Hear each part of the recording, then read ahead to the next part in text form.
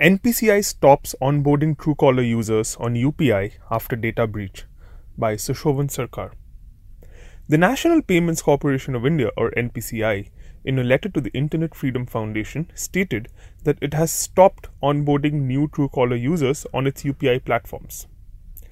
We wish to reiterate that no sooner the bug was noticed on 30th July 2019, NPCI has stopped Truecaller new user onboarding services on UPI platform, wrote Dilip Asbe, NPCI Managing Director and CEO.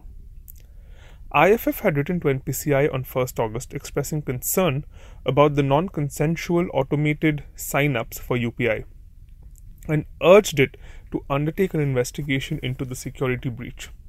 A bug in caller ID app Truecaller risked its users' financial data on Tuesday, 30th July. The app, which helps people avoid spam callers, started registering users to the Unified Payment Interface or UPI account without their permission.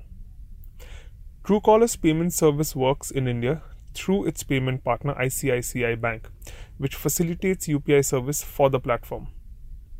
The bug in Truecaller became active when one downloaded the app's 10.41.6 update. Dilip Asbe, NPCI's Managing Director and CEO, wrote in the letter, and I quote, "The matter is under investigation and will be informed once due diligence is completed in all aspects."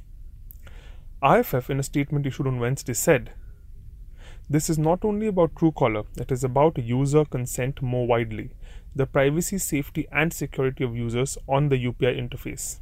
IFF went on to write, "While for a complete remedy we need a data protection law, which India does not have yet, that is user-centric, we appreciate and commend the actions being taken by NPCI within its mandate and urge it to do more." Truecaller will be releasing a new version of the app with a fix. It had told the Quint, "We have discovered a bug in the latest update of Truecaller that affected the payments feature, which automatically triggered a registration post updating to the version."